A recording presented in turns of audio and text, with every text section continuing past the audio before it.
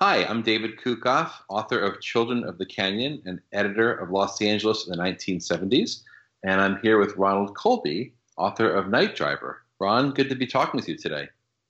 Good morning. Very nice to be speaking with you, gentlemen. I guess my first question would be, the standard, what was the impetus for you to write Night Driver? So I know you've worked in the film business for a long time, but why a novel? Well, yeah, I had written several screenplays and so on and so forth. What happened going back, I don't know, almost 50 years, if I can admit to that, I was offered a job at Warner Brothers. And I just moved from New York after working on Godfather 2, where I was the location supervisor for New York. And it was actually a big job with all the New York stuff with Robert De Niro and so on and so forth. And went on for 9 months, the prep and the shoot. And I came out to LA and trying to hustle my way into directing a film. But ultimately, I was offered a job at Warner Brothers. And it dragged on and on before I got that phone call. And meanwhile, I was married, had 2 children, and my money was dwindling. And all of a sudden, this one character, who I did not have a good relationship with earlier on in my career, came into Warner Brothers and basically said, no, we don't want this guy Colby here. And suddenly I was broke. I had no money. And Yellow Cab went out of business. And Christmas was coming. And I looked at my 2 children and I said, well, I better do something. So I went out. And I'm an enterprising guy. I've worked in a lot of different things. And I drove a cab for a while.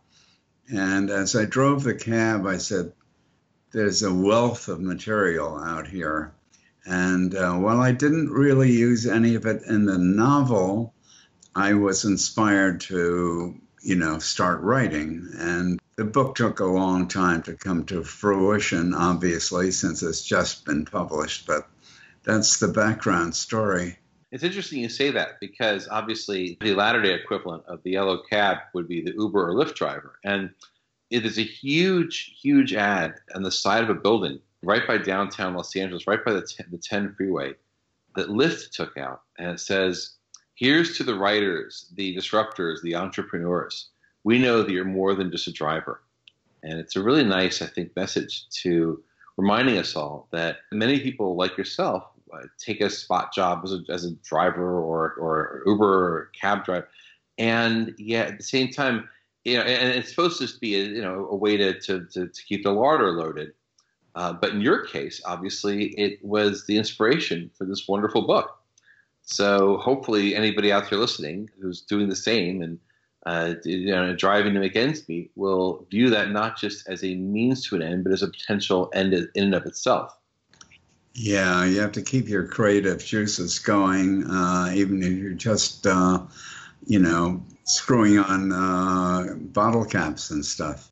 I have to say it was hard, the work, but we don't have to dwell on that. But I made quite a bit of money in the beginning until all the other cab companies caught on and started loading cabs in. Then they put monitors out at the airport and so on and so forth. But in the beginning, we were triple loading out of the airport and different places. And it was actually fairly lucrative in the beginning. So let's talk a little bit about the book itself. Night Driver is structured as a revenge mission of sorts. How did that part of the novel come to you? Obviously, like you said, you didn't maybe use your incidentals, your day-to-day cab experiences, but there was something to your vocation that lent itself to this book. What about the story gripped you so in taking it on? Well, it's interesting, and I haven't really thought about it a lot myself. And sometimes I look at it and I wonder, well, I don't hang out with these guys, like the criminal element in there, and I've never spent too much time with detectives. albeit a little bit in New York City.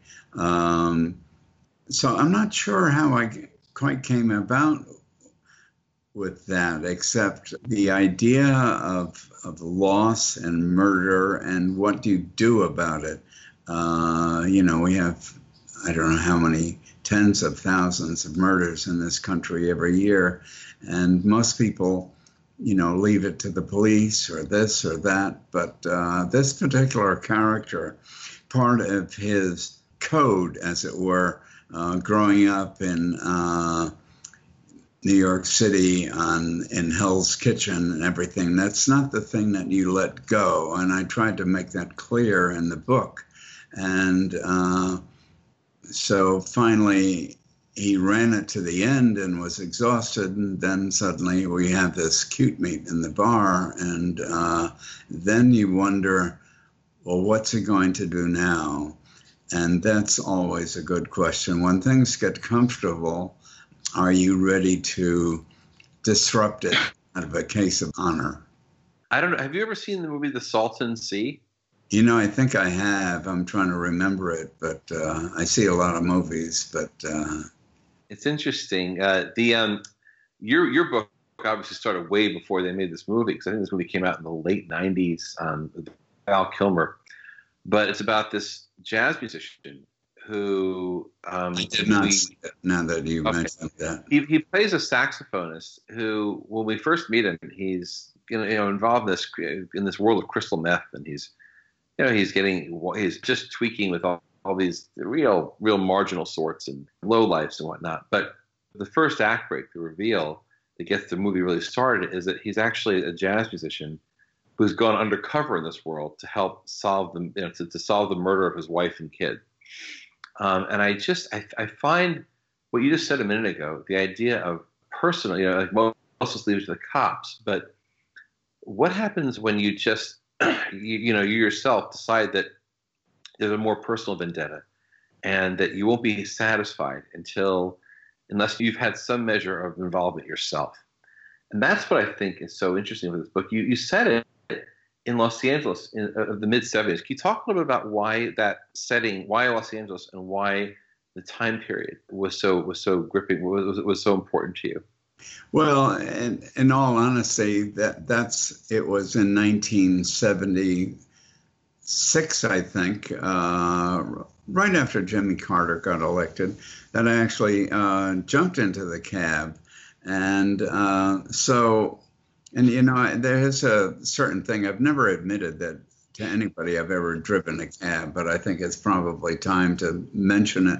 But I've also been an ocean lifeguard and a bartender in some really cool saloons in New York City and Greenwich Village and so on and so forth. Everything you'd have to do as a playwright and a novelist and so on and so forth. But so that's when I started it. And also, it's intriguing to not have to deal with cell phones and all these other things. A rather more simple time, if you can imagine, just 30 years ago, or 40 years ago, but it was more simple.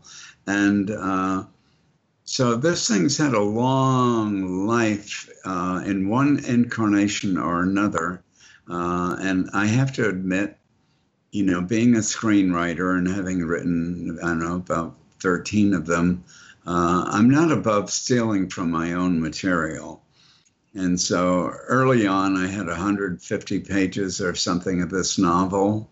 And a famous writer said, "Oh, send it to my agent." And I sent it to the guy, and I didn't hear from him. Months went by. Then I found out he died.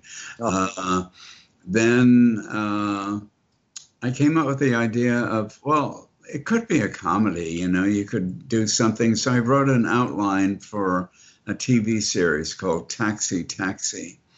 And I went around town pitching it. And then 6 months later, some big agencies. And 6 months later, there was a show called Taxi. Ran for 8 years.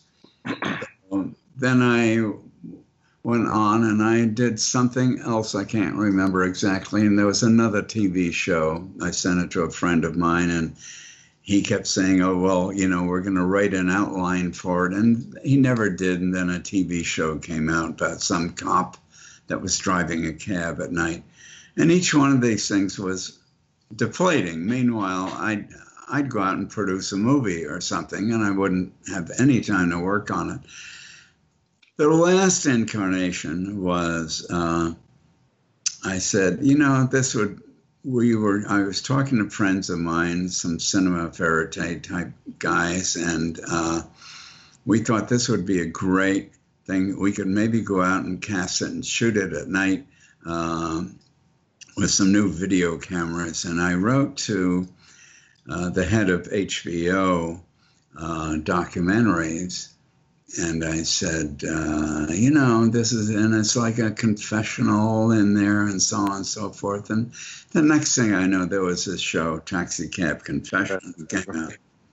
And so I threw up my hands and I said to my late wife, I said, that's it. I'm just going to finish the book and let the chips fall where they may. And so I did. And that's what you have today. So it's had a history. It's an extraordinary history, and very often I find that that's the case behind our most cherished creative endeavors. I feel like God sometimes wants, not to verge into the spiritual, but God or whatever, the universe wants us to work a little harder, or to earn it, or to see how badly we want it for something that's not just a gig or not just an assignment. If it's really something that you feel has to be birthed, well, you're going to have some childbirth pains. My novel, Children of the Canyon, I conceived of in 1996 when I was writing with my then writing partner. We were writing Disney movies, and we had a nice little gig as, Wonderful World of Disney, pretty much their in-house team, their go-to guys, writing movie after movie for them. But I read Peter Biskind's Easy Riders and Raging Bulls, all about the film world of the 60s and 70s and the Renaissance in American film during that time. And I was reading about the Schneider brothers, Burt and Harold, and realized, I knew Harold Schneider kind of pretty well growing up. His son and I used to play football together, and he was always hanging around the house of my best friend growing up. And I used to pal around with these kids in this canyon in Brentwood, and we kind of would make our own fun and run around. And meanwhile, I realized I'd been at the periphery of all this crazy, great creative energy growing up. And I said, what if I were to write a book? We've seen Joan Didion and heard Joni Mitchell, and all that whole world's been well represented from the adult perspective, but we've never seen it through the eyes of a child. What if we saw a kid growing up in that great Lower Canyon heyday with all the counterculture, and we just witnessed the death of the counterculture through his eyes and in his life growing up, one chapter at a time? And that was the impetus for my book. But I came up with the idea in 1996, and it wasn't published until like yours, almost 20 years later. I didn't finish writing it. I started writing it in earnest in 2006, put it down in 2007 when I ran out of creative energy. Taught film and television writing for 4 years at Northwestern. And then the day I finished, I got on a bus out of Evanston and started writing the outline of the rest of the book, and sat down and plowed through it without finishing. And thank God I did. But like yours, it had its own, it wasn't quite as interesting that you went the TV and, that you were going the TV route and film, and you kept getting upended at every turn by a competing project until you went back to the source material in its purest form, and out came the novel. I hope you feel as satisfied and as, for as circuitous a journey as it was, as sanguine about your journey as I do about mine. Well, first of all, David, I'm going to have to read your book. I'm quite intrigued now. Thank you. Secondly, I'm very pleased to have it finished, and hopefully it'll find an audience. And the funny thing is it's maybe not over for this. There's maybe another incarnation for it in the film or TV world. But I have to say, I have not pursued that. People have asked me about it, and I say, no, I've already been through that. I don't even want to talk to these people at this point. So we'll see what happens. But my phone's going to have to ring and ring hard. Well, the most and somebody as I've found, obviously I will be quite curious to see if this does find a home in the film world, because it is so movie friendly. And what you said about how what a simpler time it was in the 70s, I found so interesting too, because I was talking with a friend of mine, and we both marveled at how many films, classic films, would not be possible were they set in the modern day because of technology. Think of how many conveniences or how many plot devices depend on people not being able to communicate in real time, or how many things would be solved by somebody being able to Google some information they didn't have available to them in 1978 or something. Exactly. Yeah. Exactly. So the tech revolution presents us as storytellers with such challenges that you're right. Back in 1976, you just didn't have to have, and there's something refreshing and wonderful about being able to set something back then. What was, just if I could ask you, were there any episodes? I mean, you have a long and colorful history in the film business, and you've performed in so many roles. You've done so many ably and worked with some of the top people in the industry. Were there any memories you had in particular that found their way into this book? And you don't have to name names, obviously, but anything that you were able just to call upon that helped color the journey that your character undergoes? Well, there was one character in there that actually, I've kind of taken the thing verbatim, this elderly woman, but that was about it. I have to say, I don't know where I pulled a lot of this stuff from, except that I was a New York City kid, and while I had one foot on both sides of the tracks, as it were, in terms of my social history, but I knew a lot of these people on the left side of the tracks, and I knew a lot of people on the right side. And it wasn't very hard for me to reach down and pull some of these characters out. And I worked in a very famous saloon in New York City called Chumley's.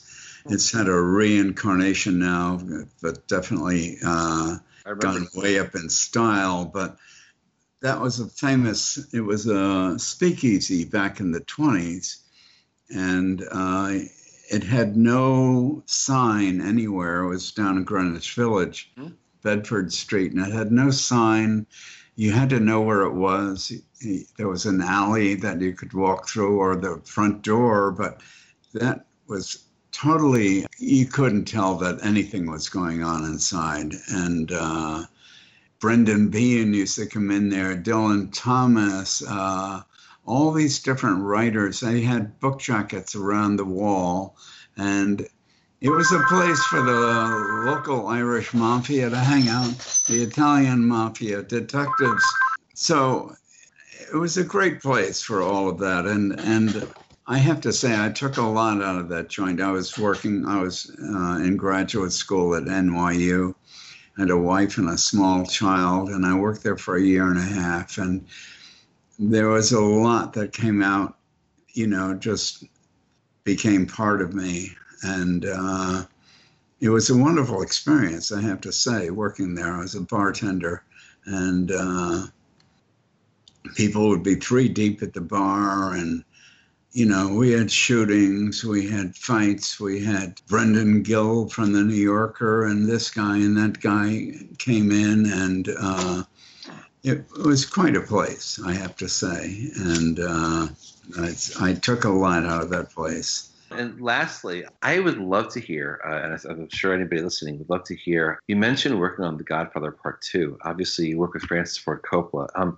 It's my humble opinion that Francis Ford Coppola directed maybe the three greatest American films of all time. Godfather's 1 and 2 and Apocalypse Now, in my opinion, I don't know that you get more, not only just extraordinarily crowd pleasing, but also important as those films are. I wonder if you'd maybe just ruminate about your experience, maybe just the film business then, the film business now. Obviously, we know the film business is facing quite a number of challenges from not only everything from the aforementioned technology to its own excesses and lack of vision these days and corporate overlords. If you have any thoughts about then and now and what in your opinion, you'd like to see some of the measures you'd like to see taken by the film industry in moving forward. Well, I think all the great films in the 30s for, these visionaries that came out here, and they put their money down where their mouth was. And while Charlie Bluhdorn, who was the president of Paramount at the time, he wasn't exactly of that ilk, but he was close. And so Francis, by that time he had done Godfather 1, which was a hard fight for him. Mm-hmm. I have to say, he was always in fear of getting fired and so on and so forth. And it came close. When Godfather 2 came along, he was pretty much in control. And so I remember they asked me, well, what do you think of the weather? It was March. And we started shooting the Festival of San Gennaro over on Sullivan Street, and it was overcast. And I said, well, it's March. I said, I'll probably stay that way. Well, it didn't. And this north wind came down and everything was crystal clear. And Gordy wouldn't shoot it. And Francis went with him. And finally, Charlie Bluhdorn came down and said, Francis, what are you doing? It was 3 days waiting for the sun, and we had these forklifts trying to lift blacks up to the top of the tenement buildings and try and give us some shade. And Francis just, gestured to Gordy, and Gordy looked at the sun, and that was it. I mean, he had the ability to ride out the weather and ride out whatever was going, and he had the courage to do it. A lot of other people, certainly in the TV world, would just say, we're shooting, forget about it, and or we'll fix it in post, which you can do now to a certain degree.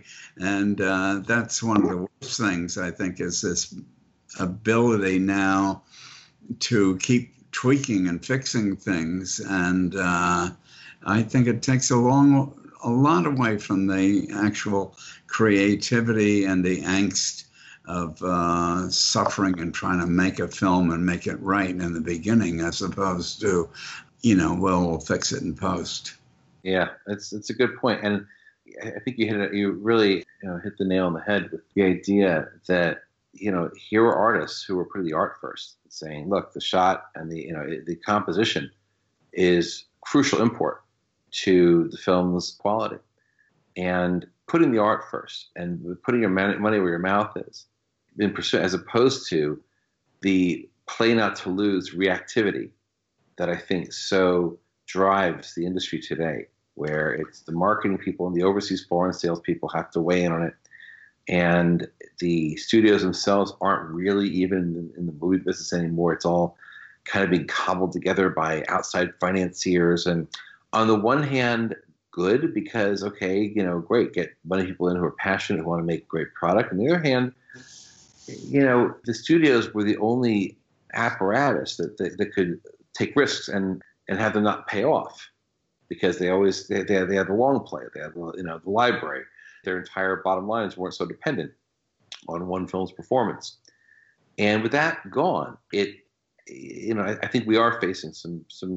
I'm not sure the challenges are existential, because people still, at the end of the day, do want movies. It isn't all television, and television, I think, is getting very close to it's a bit of a bubble right now. It's getting close to a point where it's just going to burst, and I'm not sure that the profits are there to keep it going at this prolific rate. But I do believe that if the movies are going to have a chance, that they're going to, there's going to have to be a little more reckoning as far as where the priorities are, and redoubling the efforts to maybe recapture what allow those great films in the 60s and 70s to come about in the first place.